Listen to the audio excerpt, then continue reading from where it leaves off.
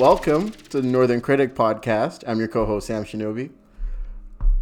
Uchi. Maybe communism isn't so bad, Simwaka.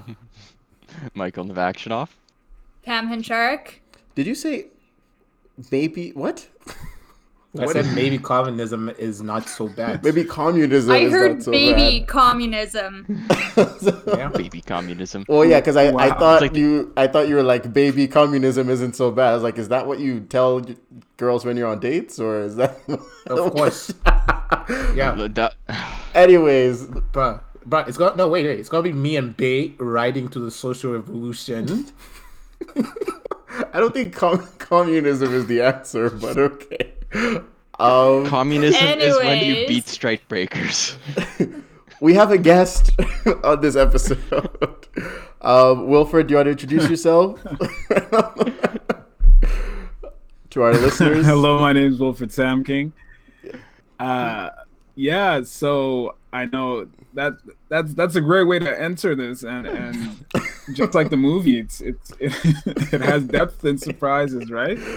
Oh my goodness. I'm a I'm a social entrepreneur and community leader. So Sam, thank you for inviting me, and everyone else, thank you for having me. Yeah, no, we're glad to have you.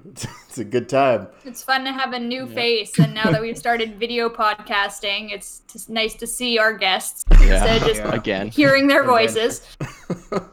Oh my goodness. Yeah. I'm glad to be here. For those listening in for the first time, if you are, the Northern Critic Podcast is a film review podcast that focuses on audience or host handpicked films based off of plot, cinematography, casting, and style. Majority of the plot points and I guess societal context stuff we review are based off of our opinions as your hosts and our guests on the show as well. This is our 47th episode. So this is supposed to be our Joe Biden of episodes. So how fitting.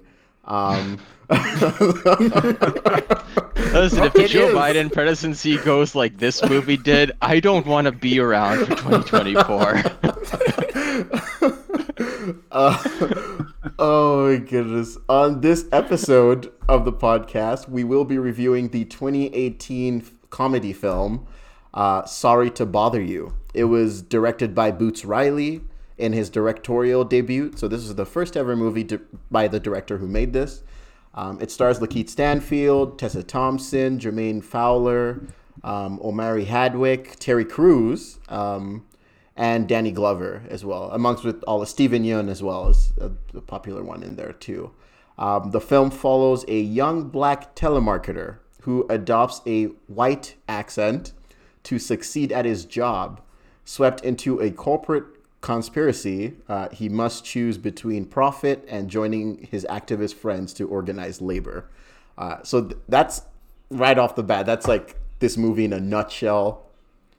At first, and I put "at first" in all caps because it still kind of follows that, but Fundamentally, that's what this movie is about. Mm-hmm. It's just they start piling layers of like surrealism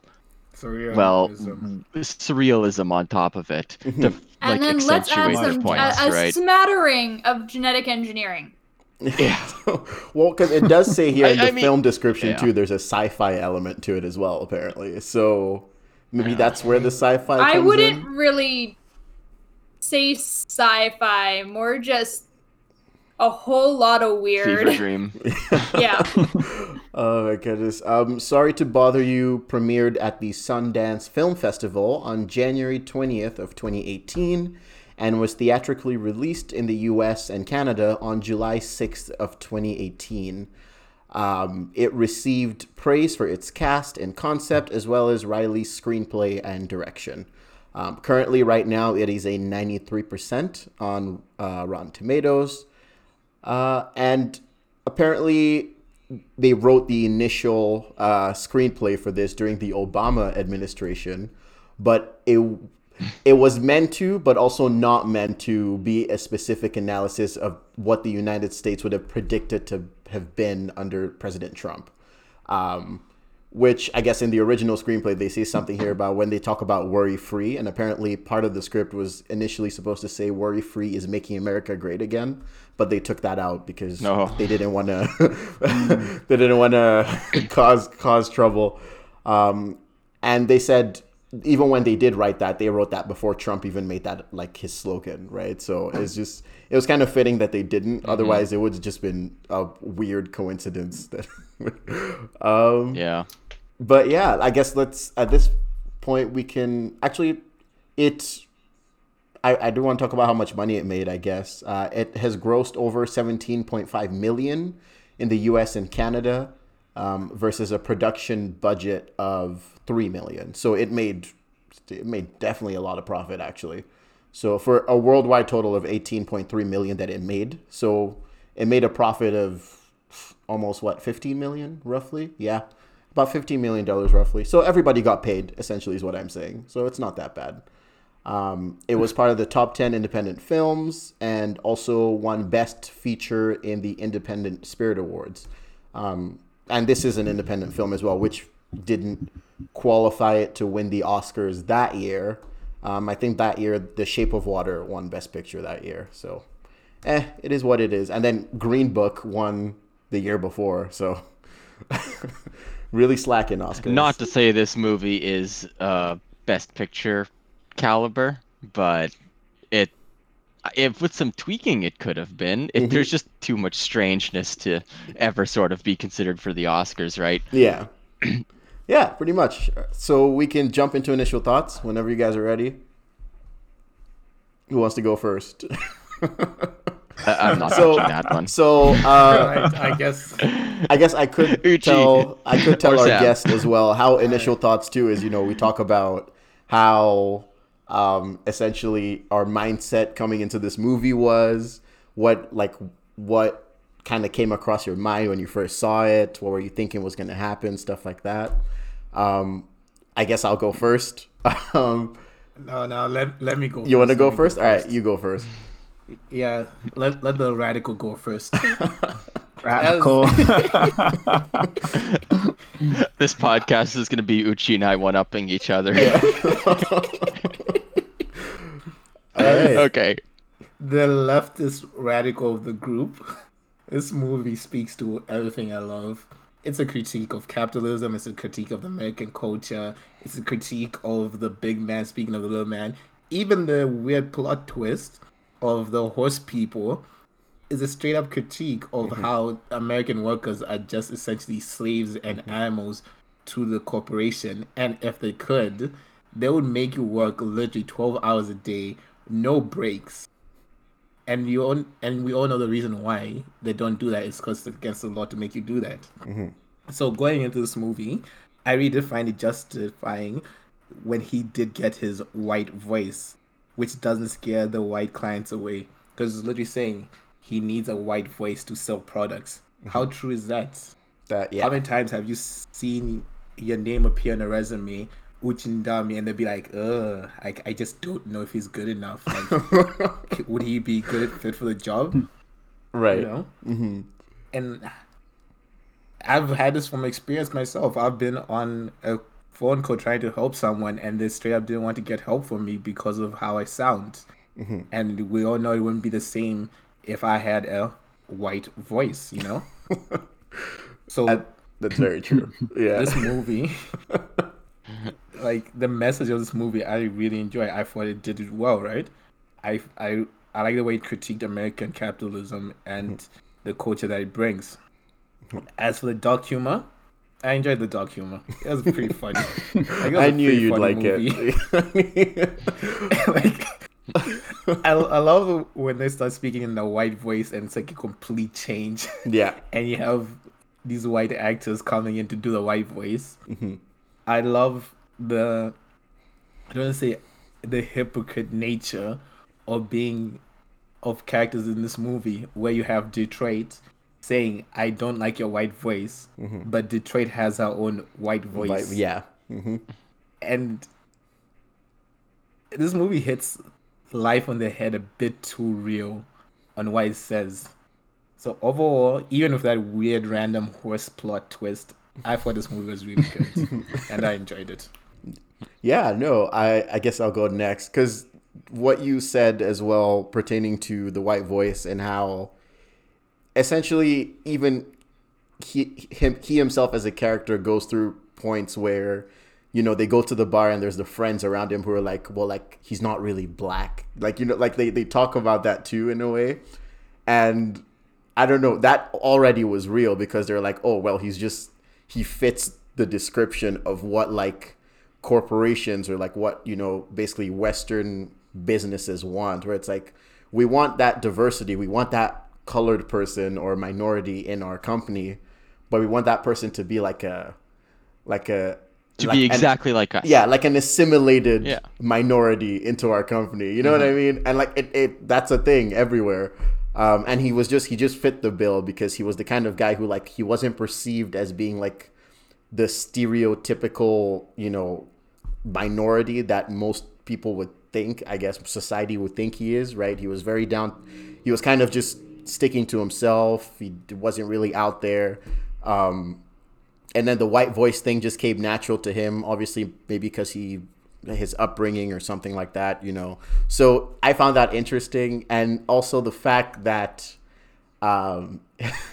his girlfriend, like Detroit, was also, I mean, which you talked about the hypocritical part, but I also noticed that her character kind of, I don't want to say she kind of mirrored what someone in the middle would feel in terms of like whether her thinking on if he would be a sellout or not, if that made sense, right? Because you have the people, especially in the black community, 100%, where like if you do something, like, oh yeah, you're definitely a sellout, right? But she was still trying to be on his side, but towards the end, that's where she's like, okay, you know what? At this point, I have to agree with them. You're definitely becoming a sellout now. And that also hit hard because it's like these, like, obviously not of that magnitude, but I feel like to most black people at some point in time, you kind of get hit with that question where it's like, okay, if I choose to do this, am I really being a sellout? You know what I mean? And I mean, I feel like most people would ask themselves that question, even for the littlest of things, like, oh, if I ditch my friends and go hang out with just my white friends, am I being a sellout? You think about that, you're like, should I do this? But I don't know. It was real. That's all I can say. This film was real. I don't know who else wants to go. Facts. Yeah. Well, okay. Yeah. I'll jump at this from a different angle because we've had two black folk talk about the white voice and that. So, what I took away from this movie was actually quite different. To me, the biggest message that was sort of presented here was how it was about organizing specifically, right? About how these people were like coming together, and our main character was put into the position where he was functionally a class traitor, if that makes sense, right? It's like he had been brought up to the top, and then halfway through the movie he was offered the golden handcuffs. And I really like that the movie went there, right? It legitimately said, this is what you've always wanted. You have found a job that you're good at. You have taken pride in your work. You have worked harder than everybody else and succeeded, and that was wrong. That was the movie. That was like the message of this movie, right? And then it was just, it wasn't a very typical sort of plot archetype, I guess. And the way that they presented sort of his journey as a positive one, despite the fact that he kind of succeeded at what he wanted to do originally, I really enjoyed the way they went about that. It was definitely a fresh take, and it had a lot more levels to it than I was expecting. And now, the one thing I didn't like so much about this movie that I do need to touch on is this was classified as like a comedy. I didn't laugh once. I'll be completely honest. I did not laugh a single time during this movie. I kind of like, oh, the white voice is amusing, but it never actually got a laugh out of me. It was not a funny movie, in my opinion. It was a strange movie. It was very surreal, and I think to some extent the surrealism undermined the message. if it had taken itself just a little bit more seriously, maybe if the actors hadn't been overdubbed by white actors to the point where the desync was kind of screwing with me a little bit, I could have taken it a bit more seriously. Maybe if there hadn't been reverse centaurs 2/3 of the way through the movie, I could have gotten behind it a little bit more. I have a question for But you, other though. than that, sure, go for it. Because I find the part where I laughed the most was when he finally got the power caller promotion, and then he meets the other black guy, his coworker friend, Yeah. outside on his way in, and he's like, I hope you come up in life, and the other one's like, and they were going back and forth, and like the passive aggressiveness, and I'm like, that was real to me, because I'm like, there's so many times when when people would tell you, oh, I hope you're happy, like you've made it in life, but like deep down, this person wants to kill me, so Yeah. It's completely cutthroat. yeah, I found that funny, but I don't know. So I just wanted to know if you found that part. It was just a little bit too like off kilter for me to find it funny, because the whole Right. time I was like watching with one eye half closed, going, what is happening here? What did I take before I started watching this movie? Right. So I do think the absurdity of it undermined the quality of the movie a little bit for me. Mhm. And that's maybe a personal failing. I'm certainly not going to fault the movie for it, because it's a lot more memorable Mhm. than it would have otherwise been. And that's just kind of my initial takeaways of it. All right. Okay, Wilfred or Pam, who wants to jump? If you want to jump in, that's absolutely fine. I'll wait. Looks like you're ready to go. No, I'll wait. These two don't have She was- opinions. Dude, she had a lot to say before we started recording. Yeah. for sure. So, like Uji and Sam, I think black people that can turn on the so-called quote unquote white voice is a real thing, especially with my name. It really hits home because I've applied for jobs similarly to you, Uchi, but I have a very old British name, Wilfred Sam King. So, and when they call you for an interview, they hear my voice, and it's not, maybe they can't pick up any accent or whatever. When they do see me, there's always that Wilfred. It's like, that's So, you? I found oh, nice to meet you. I'm not gonna. I enjoyed that maybe a bit too much. It doesn't happen as much now, but because you could do a quick Google search, but high school that always gave me a kick. But before I watched the movie and as I was watching it, I'm a big if I had a tin hat, I would put it on. But I love like multi-dimension, multi-universe. So when they said it was sci-fi and all this other stuff in the description, I thought to myself, I said, what if this is like prequel or an alternate world of the Keith? I don't think I can pronounce his name, but Cash in the movie. If this is the Cassian? alternate reality. Cassius, yeah. What if this is the alternate reality of him in Get Out, before he got caught or before they completely transferred his brain.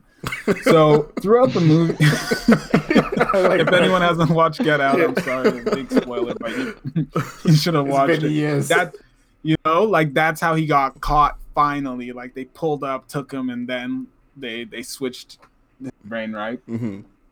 But I think like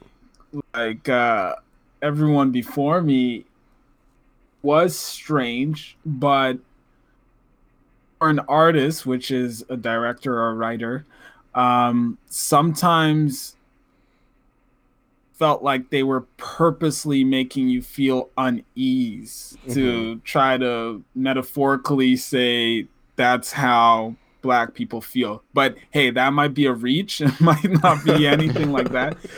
But yeah, it was like, what's going on? Whoa. But also, my biggest takeaway was it highlight how not all Black people think the same, and I think that's really important, and especially in reviewing it in 2020, it's an interesting contrast because time you say a Black person, you're the only race or ethnicity whereby, especially in America anyways, you may not actually have an origin. Like Black slaves, their whole history has been wiped out, so they are just Black people in America or Black citizens in America, whereby Uchi and I are from completely different parts of Africa. So we have completely different experiences. And then you have Western Africa, you have Southern Africa, you have East Africa, and then you have Jamaicans from the Caribbean and so on and so forth. So it did shine a light on that a little bit, but like Michael was saying, like it just kept you so off kilter. Sometimes you were like, I see the message here, but we hit a Larry, as they say, a left turn somewhere, and we didn't get back. We've stepped into the twilight zone. I think everybody else in the room doesn't have a soul, but I'm not sure. That's what I'm saying. That's what I felt. If we had those tin hats and we were watching them, then we could say, that makes sense. But yeah, overall interesting. I mean, if that's the one word, 10 out of 10, interesting. That's for sure. Yeah. All right, Madam Pam. So I would love to say that I'm gonna come in here with a hot take, but I'm really not. Because you guys know me. When I wait to go last, it's usually hot take, but not this time. I don't know how this movie made me feel. I think the GIF I sent to the group chat of the dog sitting there staring off in the distance and then giving the WTF face sums up my reaction to this movie. Because, you know what, like, I didn't watch the trailer or anything when Sam suggested this. I just kind of did a brief little read, and I was like, oh, okay. Black guy in lower class America trying to make ends meet and work his way up the pole, dealing with social... words are escaping me, but dealing with the societal problems in America. Yeah. We've seen that story before. Well, exactly. So I'm like, okay, and like the way it started, and like I thought it was really funny with the garage door going up. I think that was the only part of the movie that made me laugh. And the white voice dubbing, that was funny the first few times, and after that, it was just kind of like, oh, okay. But I was really engaged in it, and then the surrealism started, and then there was Reverse Centaurs, which took me right out of the movie. It definitely had some really good plot points and political messages and things that I thought need to be touched on and talked about, especially in 2020, and is relatable to what's been going on the last few years. But like Mike said, label this as a comedy. Really? I didn't find it. There was like maybe one or two parts that made me chuckle, but I think this could have been labeled differently. And just like, honestly, those horse people, that stuff of nightmares. Like, I literally saw it and I like paused it and just kind of gave nice horsies. I actually work with horses, and I was just like, I don't think I'm ever gonna look at my horse the same ever again, because just stuff of nightmares. I should let our audience know that you only kind of meet the horses in the last maybe 20 to 25 minutes of the movie. 1 hour and 21 minutes into the movie, if I remember correctly. Yes, so because I paused it and I was staring at the timestamp going, what is this? Exactly. So we don't meet the horse people until the end of the movie. And that just like That's all we remember now, or most of what we Masked remember. them. That just covered up everything Yeah. before. And that's honestly kind of why I jumped on the sort of like organizing themes that it had earlier in the movie too, because that was such a big part of the movie, and it's legitimately something I think that kind of needs to be touched on more in media, because it's kind of suppressed, honestly, right? Mhm. They really don't want people talking about that. You just have to look at the anti-union propaganda that Walmart does in the States to get an Yeah. idea of what the sort of stigma against that type of behavior is in the US. Mhm. So the fact that this was in a movie that did phenomenally well is actually important. Mhm. But all we could talk about is the reverse centaurs. Like But, honestly, okay, like wait. it's okay. It has like these great political messages and messages about society and what's going on Mhm. in lower class and middle America right now. But then, like I said, those horse people is just It I'm in steals the the show. movie and let's remove you out of the movie and actually thinking about stuff and just make you think about weirdly CGI'd stuff of nightmares and horse penises. Because And- okay, so wait, sorry, wait. Uchi, I'm gonna just jump on this really quickly. Where I thought this movie was going is I thought this was our main character is going to make it big, be successful, lose his girlfriend because she's like a woman of the people, and he's turned into a corporate sellout. And I thought it was going to be a bad end. That's where I thought this movie was going. My intuition sort of said, this is a story about how this is an anti-climb the ladder story, right? Mhm. This is a story that's going to tell us about how we should all work together rather than have this cutthroat mentality of climb the chain. And that I felt like that could have been impactful. I think it would have been a stronger movie personally, but it just went elsewhere. Well, it's like Anyways. climb the ladder socially, but in life you are descending into chaos. Yeah. So, like, I do love the fact that, because this is going back to the horses are a great part of the movie. Because look at the American news cycle. Mhm. It's literally 24 hours, and the next big thing comes in, right? So this whole movie is about them organizing a union, trying to get better wages. But all And then we've horse done people. is talk about Yeah. the horse people, because that's the last thing that happens in the movie. It's literally the 24-hour news cycle. The best example is look at your boy Justin. He had a scandal just last year, but the 24-hour news cycle, no one remembers that. Yeah, that's true. I mean, that's the one part that I feel like needs to be talked about, because even the concept of what the horse people were, because they were initially supposed to be, cross genetically engineered, whatever. The horse people represent what the company wants, what that work.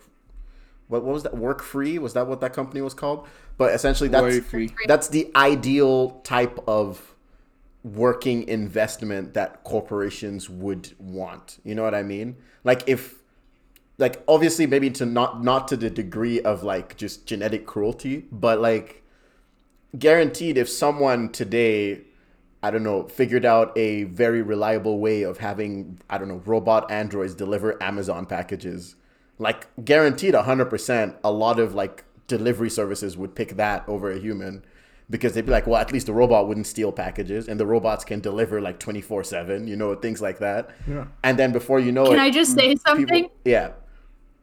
Even the most preliminary robot for delivering packages would be better than Loomis and DHL delivery services. Well, see, that's the thing, right? No Like shade. that's see, that's the thing, right? But like that's exactly how society is right now, right?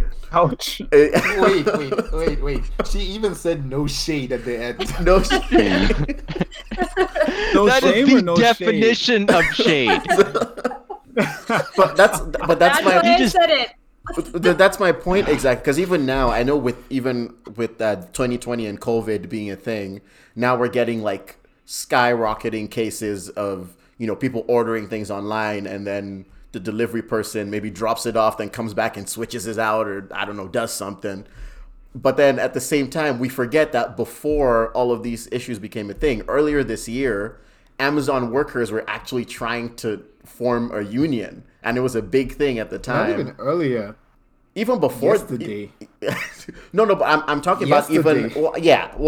but they've Yeah. been, because I remember, when was it, like in March, where it was an actual big thing where like I would meet people and like some of my friends would be like, don't buy from Amazon. We're canceling Amazon right now. No one use Amazon. And people still kept on using it. But that Amazon's just an example anyways. But the point is I'm sorry, every time I hear you guys say Amazon is canceled, all I think of is the summer where I'm just like, hey, anyone want Starbucks? And then Uchi's like, hey, Starbucks is canceled, but get me a peach lemonade iced tea or whatever.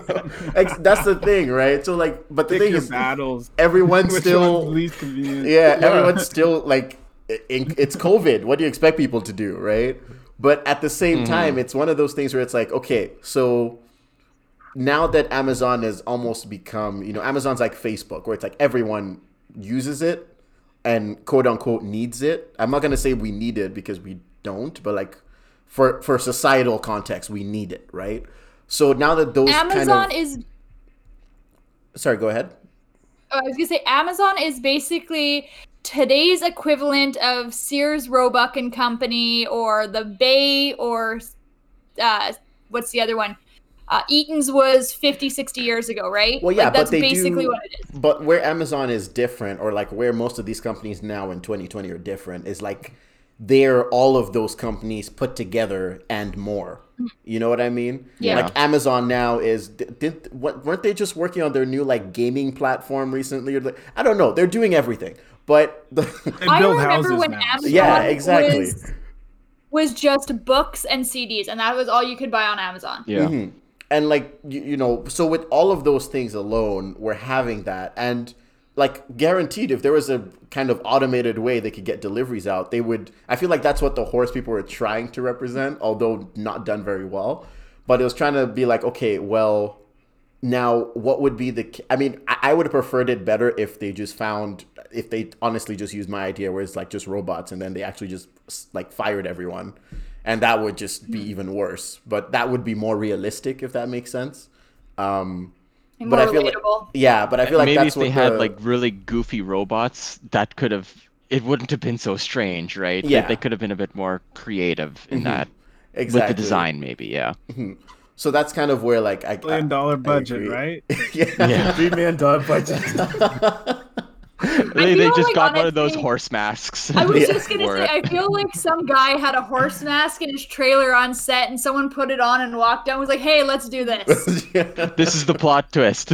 Oh my goodness. Ready. But I mean, even before we get to that part, the way this, I don't know, by the end of this movie, what I was taking out of it was more or less, okay, what I understand, and I've understood this for a while anyways, but it's like you don't need to be the richest person on the planet to necessarily be happy, if that makes sense, right? Because then it comes to a point where you don't want to lose your sense of humanity just to, make a little bit extra money to buy all the nice material things you want in life, if that makes sense, right? And I feel like this movie did a good job at portraying that, where eventually he didn't even have to, I don't know, because even at the end, by noticing that, I was like, he didn't even have to move into like a better apartment, high rise, like downtown or whatever. Because what he did to the garage was like, that was good. It looked good. You know what I mean? Like, it's just the simple things that sometimes it's like, well, if you just maybe try to spice things up a bit in your own way, like actually just, and again, that's where his character made that growth, right? Where like his self-esteem went up and his kind of outlook on life kind of changed a bit. And he started to realize the important things in life, which his girlfriend was actually telling him were the important things in life at the beginning of the film. Because she's like, well, she's like, I love you. Like your family loves you. Even Terry Crews as his uncle was like, I'm your uncle. You know what I mean? Like he was always asking for rent money, but you could still tell, even as an uncle, he still cared about him. You know what I mean? And you have the main character kind of realizing that in the end, you don't want to make all the money and then push all the people you're trying to make the money for away. You know what I mean? So I don't know.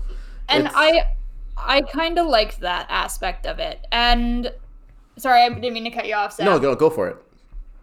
And like now that you like about the whole Terry Crews being his uncle, is like even though like he wanted rent and to be paid back, he was still like you said, showed he cared about him. Mm-hmm. And like I appreciated that because like I grew up with the dad who, like, my parents busted their hind ends to give my sister and I what we needed.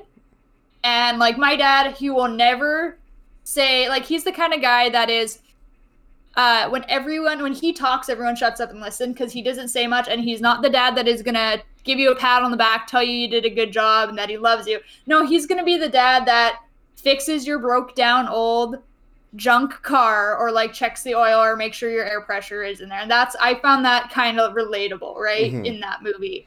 Yeah. So exactly, so that which is what I thought was also kind of important. And then the relationships he also had with his coworkers. You had the other minorities, which he had the one other black coworker and he had the one other Asian coworker, and they're all kind of going through that experience together, if that makes sense. They became his work friends. They went out to bars later on or whatever. But even in that, you could still see the rest of them. They were dancing. They were happy. Like, yes, they were complaining that they were getting paid enough, but they still found some level of happiness within themselves. And I connected with that too, because even with us, like our generation in general, even with me right now, where it's like, okay, I can do this. Like, by the time I pay off everything I need to do for the month, I have a little bit left over. But then when I see my friends and I, see people, see you guys, stuff like that, I'm like, you know what? Some days you're like, life isn't that bad, Like, you kind of feel happy that you have these people in your life. But then when you focus on the, oh my God, life sucks, is the sun's going to kill everything one day. It's, yeah.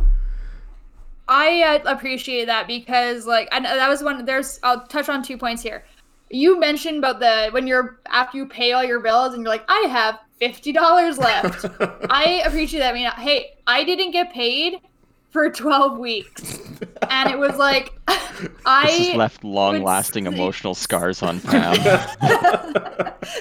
I was more broke than I was in 7 years of university. Anyways, but like when I got to podcast with you guys, and I mean, I'm 1,000 miles away from you guys. It just made my week so much better, kind of thing, because it was like, oh, I'm seeing people I know.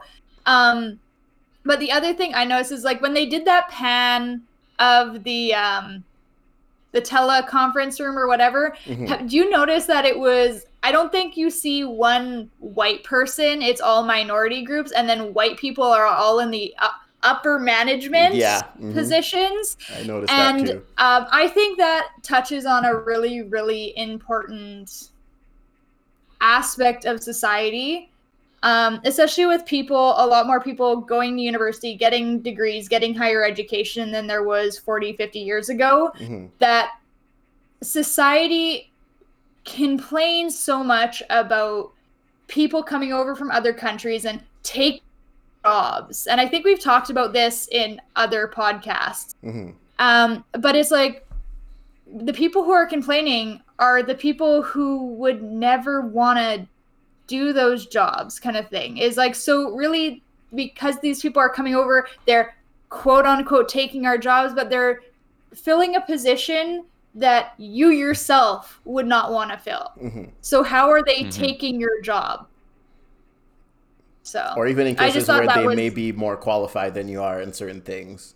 Well, that's exactly it. Because I know I met someone at Health Sciences who complained that almost all the doctors in Manitoba are like from, India or like from Asia or from Africa, stuff like that. And they're taking all the cool, like all the good doctor jobs. And I'm like, but these are people who've gone to school for 10 plus years. Like I was like, you want to be a doctor. Yeah. It's like, you want to be a doctor, but you're only like in your second year of med school. Like you got to work your way up, dude, So I don't know. Well, I just want to say something. Good evening. And while we're on our break, we will like to tell you where to find us. You can find the Northern Critic podcast on Instagram, which is at Northern Critic UMFM.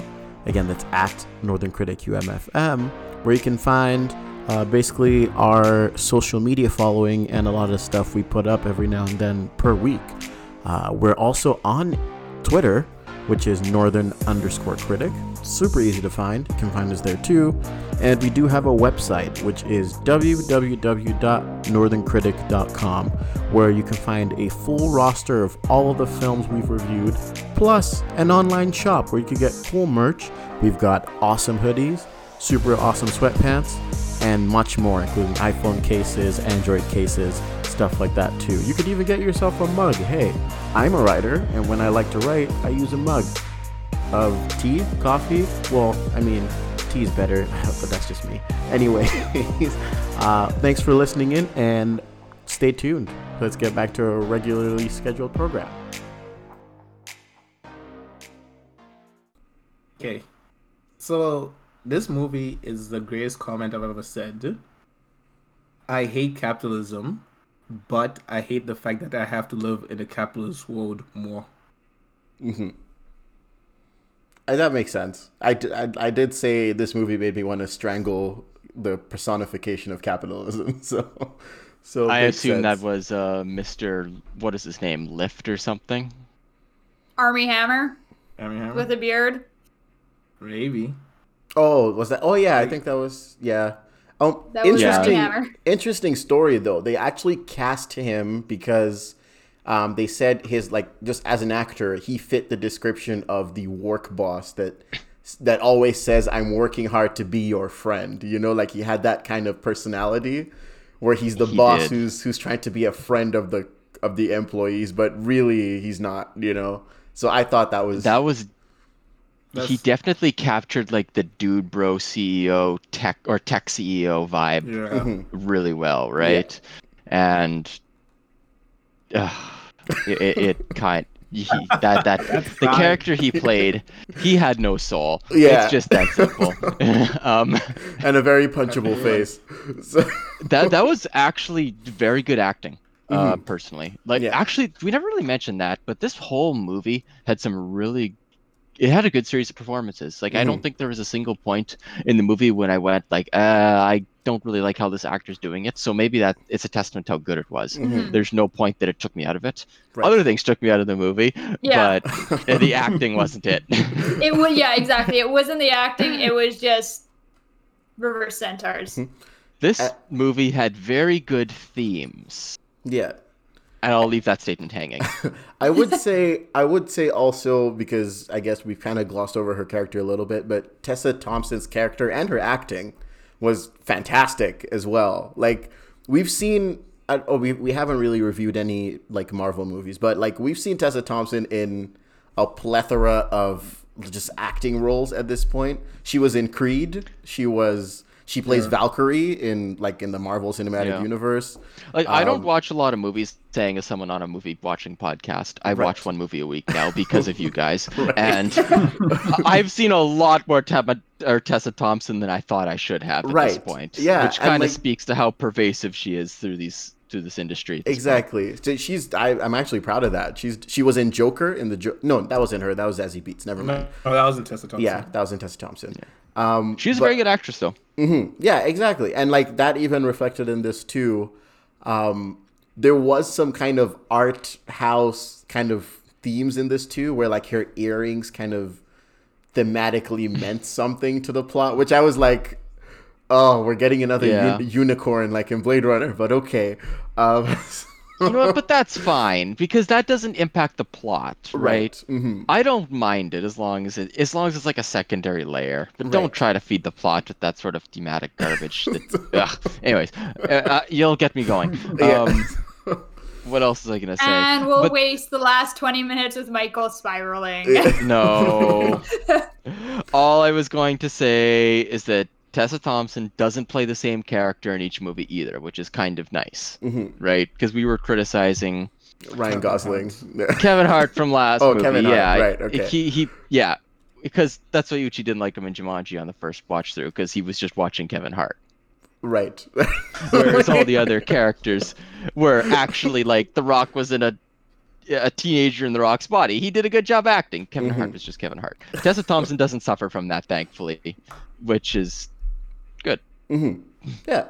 And yeah, and Lakeith as well. Obviously, we all like. I mean, I knew he was gonna be amazing. My man's Lakeith. He's always a good actor at this point. Like I feel like Will Smith should just take classes from him, but I don't know. Which is ironic to say, but Because they kind of had a dig at Will Smith. Will Smith in this movie too. yeah, it's like I'm not talking about a Will Smith voice. And again, that's that whole concept of Will Smith not being black but also not being white. It's a weird. Will Smith is just Will Smith, so I thought that was funny as well. Where it's like they added He's that. in limbo. Yeah, exactly. But yeah, I don't know. Wilfred, do you have anything to say on your end? Yeah, it's like I said at the beginning, it was definitely a journey, but I want to watch it again. Mm-hmm.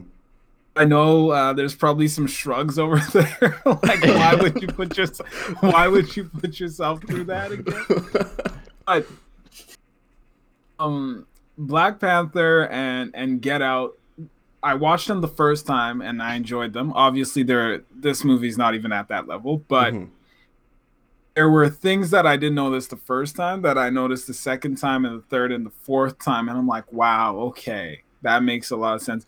But I'd also like to read like the director's abstract or to see what he was trying to get across, what metaphors he was trying to dig into, what social issues.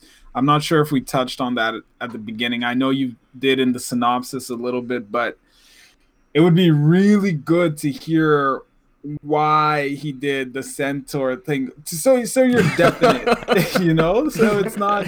So we're not out here just trying to projecting guess what we think. Yeah.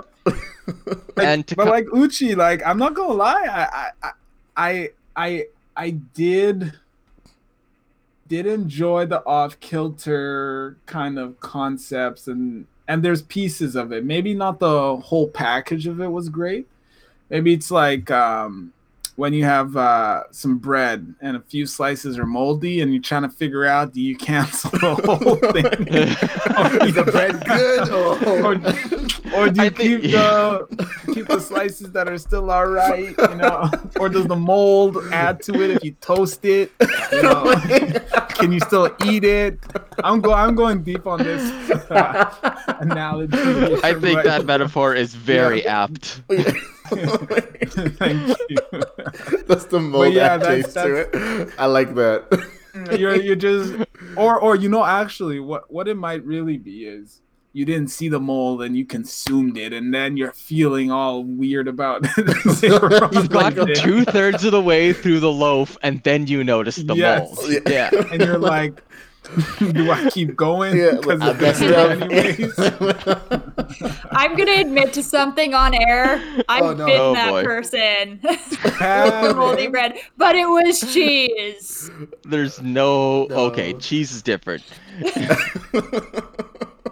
Moldy and you can eat it?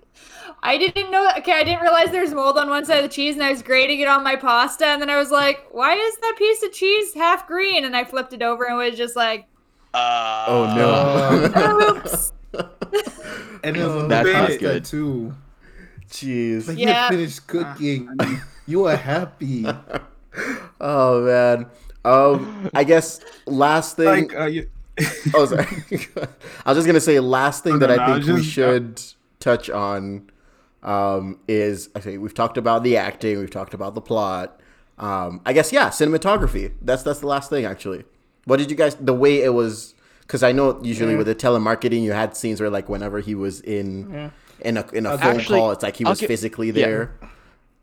That was creative. I did like that. But other than that, nothing stood out to me whatsoever except the really bad horse masks. Yeah. Not visually stunning at all. What did you No. guys think about the forehead? Because obviously a Coke can isn't supposed to do that much damage to your forehead, but what did you guys That's think another about one of those things It's like where continuous bleeding, and then it started to heal up when he started to switch sides, kind of thing. It was like Tessa Thompson's earrings, right? There's a metaphor level in there to some extent that you should or should not analyze if that's your thing. And I was gonna I don't. I was gonna say, Sam, beer or pop cans can't do that much damage. You went to university, right? You've seen danger cans, right? No, okay, I've seen okay. guys Let me knock themselves out with danger cans. okay. Let me rephrase what I meant. What I meant is obviously like I've cut myself multiple times. There's no way like you would keep bleeding because he was bleeding for months almost, right? Like so that was obviously a choice, right?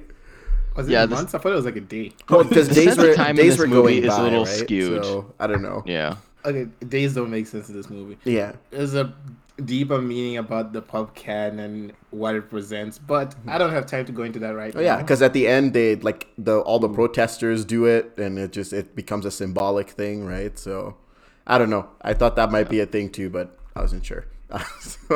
So before we wrap up, there's sort of two things that I want to mention here. The first is because I tend to do a little bit of research after I watch these movies just to kind of get a sense of what public opinion was. And so the first thing that came up after I finished this movie was Brianna Joy Gray, who was the press secretary for Bernie Sanders, actually did a sort of a review of this movie, and she had some pretty good analysis on it because, well, that's her political shtick, right? And so that was really interesting to listen to. You can find some stuff on YouTube and whatnot.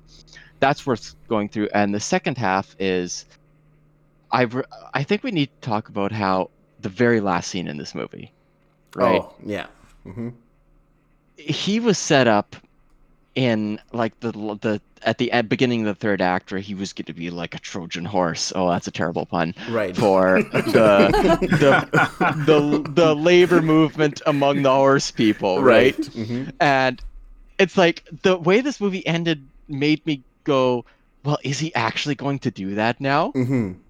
Because that's something his character would consider doing because he's now trapped as a horse person. Yeah. So, is he the controlled Martin Luther King of the horse people to get his antidote and sort of complete the whole like traitor to his people kind of thing? Right.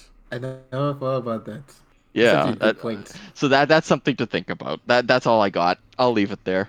I see. At that point, I feel like that's also on the part of the director or the writers to also be like, let's just leave this up to people watching, to be like, okay, does he go back or does he, Exactly. Yeah. And that's how I interpreted it. Normally, I don't like open-ended endings to movies. We know. I feel like you should have a vision on what your movie is. Don't leave it up to the viewer. That just kind of feels Extraction will cheap to me. always continue to be a looming shadow for that. Trash. But at least the only time that it's good is when there's sort of like an ideology behind it, which in this sense there is, because it is a question. You're put in this like really sort of tragic situation of it is in your interest to betray people, essentially, right? To betray their trust. And is that something that you should do or that character should do? And leaving the movie sort of open-ended in that way, it's the first time I've ever liked an open-ended ending. Right. Yeah. I agree with that, actually. That makes a lot of sense. Yeah, no. That was pretty cool. Yeah, I guess that's pretty much. Honestly, we could spend even more than an hour talking about this movie. Like, it's crazy. But yeah. I guess we could just wrap up and talk about final verdicts, I guess. So basically over here on Northern Critic, for those listening for the first time, we rate and review our films using a coordinate system. So we use north for good writing and south for bad writing. So if the writing was bad, it was south. If the writing was good, it's north, right? In a similar sense, if the acting, the cinematography, all of those things were good, it's an east.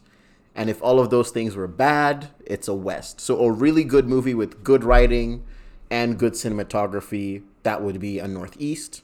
And if it was a bad movie with bad writing, bad cinematography, it's a southwest. And then everything else falls in between. So if it's good writing, bad cinematography, it's going to be a northwest, right? So just kind of play with that as well. Similarly, Wilfred, you're our guest, so we will let you know too, just in case someone blurts out the name of a country. Sometimes we use countries because as Northern Critic, we like to educate our listeners on places around the world. So we use the equator as our west and east, and the GMT line that goes through the UK, right, all the way down through Africa, as our north and south. So, typically like a Russia would be a good movie, and like an Argentina would be a bad movie. So, and then we just kind of play with that too. But yeah, pretty much. Who wants to go first?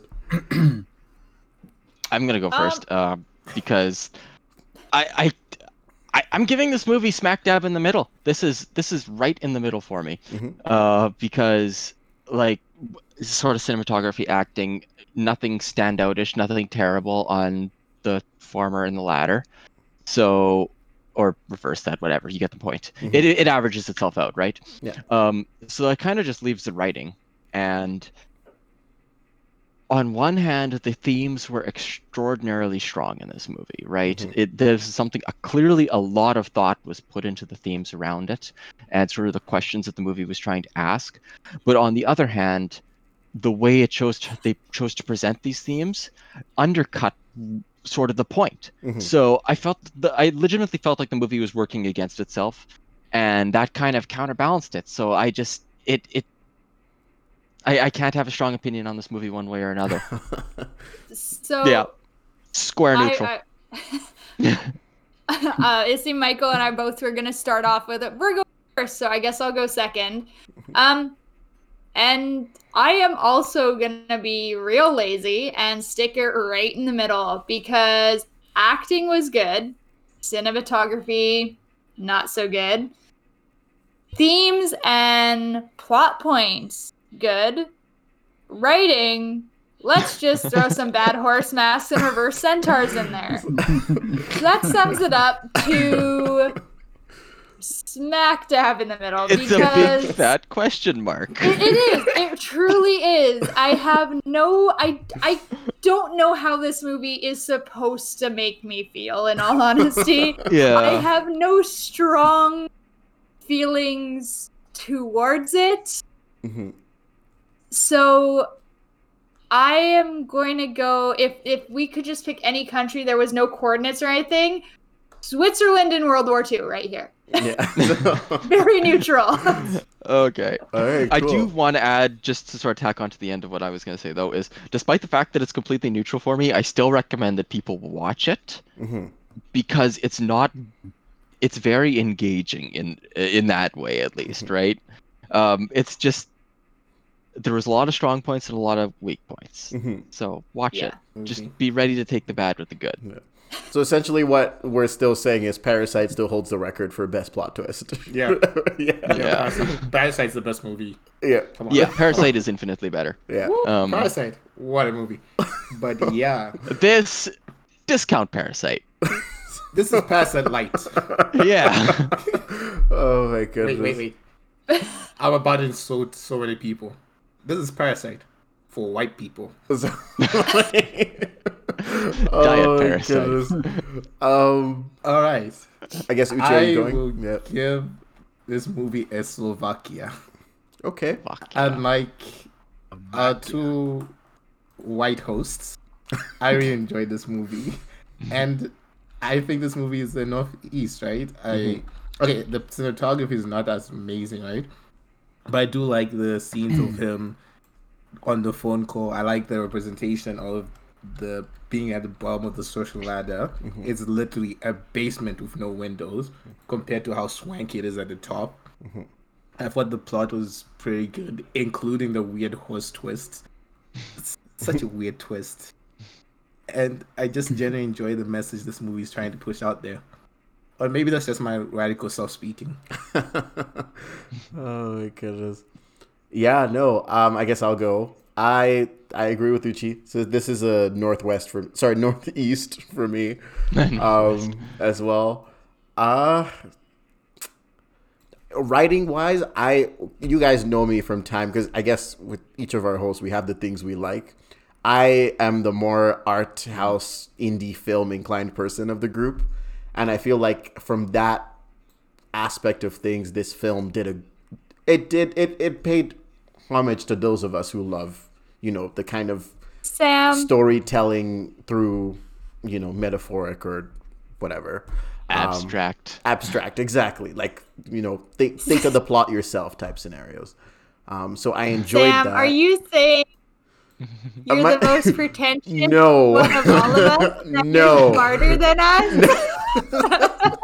We've had That this sounds like conversation some in a elitist, different. bougie stuff, Sam. We've had this Are you a conversation class on a traitor different too? podcast. No, Oh my goodness. let's not lie. If someone here was going to be a class traitor, it'd be Sam. Oh my goodness. Oh my goodness. But oh my goodness. But yeah, I don't know. Oh man, that was a brutal burn. Sorry. Yeah, Sam. it's okay. I get it a lot. But yeah, it's He literally called you white. that's literally my life in a nutshell. Hey, my nickname to all my black friends was Oreo when I was a kid, so that was always a thing. But yeah, no. Your nickname now is Oluwa. So. Yeah, well, yeah, I guess it's more Nigerian, so I'm okay with that. See, I feel like the rule on Northern Critic is if we aren't roasting each other, you gotta wonder what's wrong with one of us. It's like, is one of us sick? Are they okay? Yeah. Yeah. But yeah, no, a Northeast for me, I loved it. Again, the only thing I maybe really had a problem with was the horse people. They could have used a robot instead or something else, but I guess budget wise, maybe. But even then, like, there was some aspects of storytelling in that too, where the audience has to probably decipher stuff for themselves or whatever. But I would say the one reason why I really enjoyed this film, and I would probably watch it again at some point, or even tomorrow maybe, is that the characters I found relatable and engaging. And I found their personal growth stories and just the stuff they go through is also equally as relatable.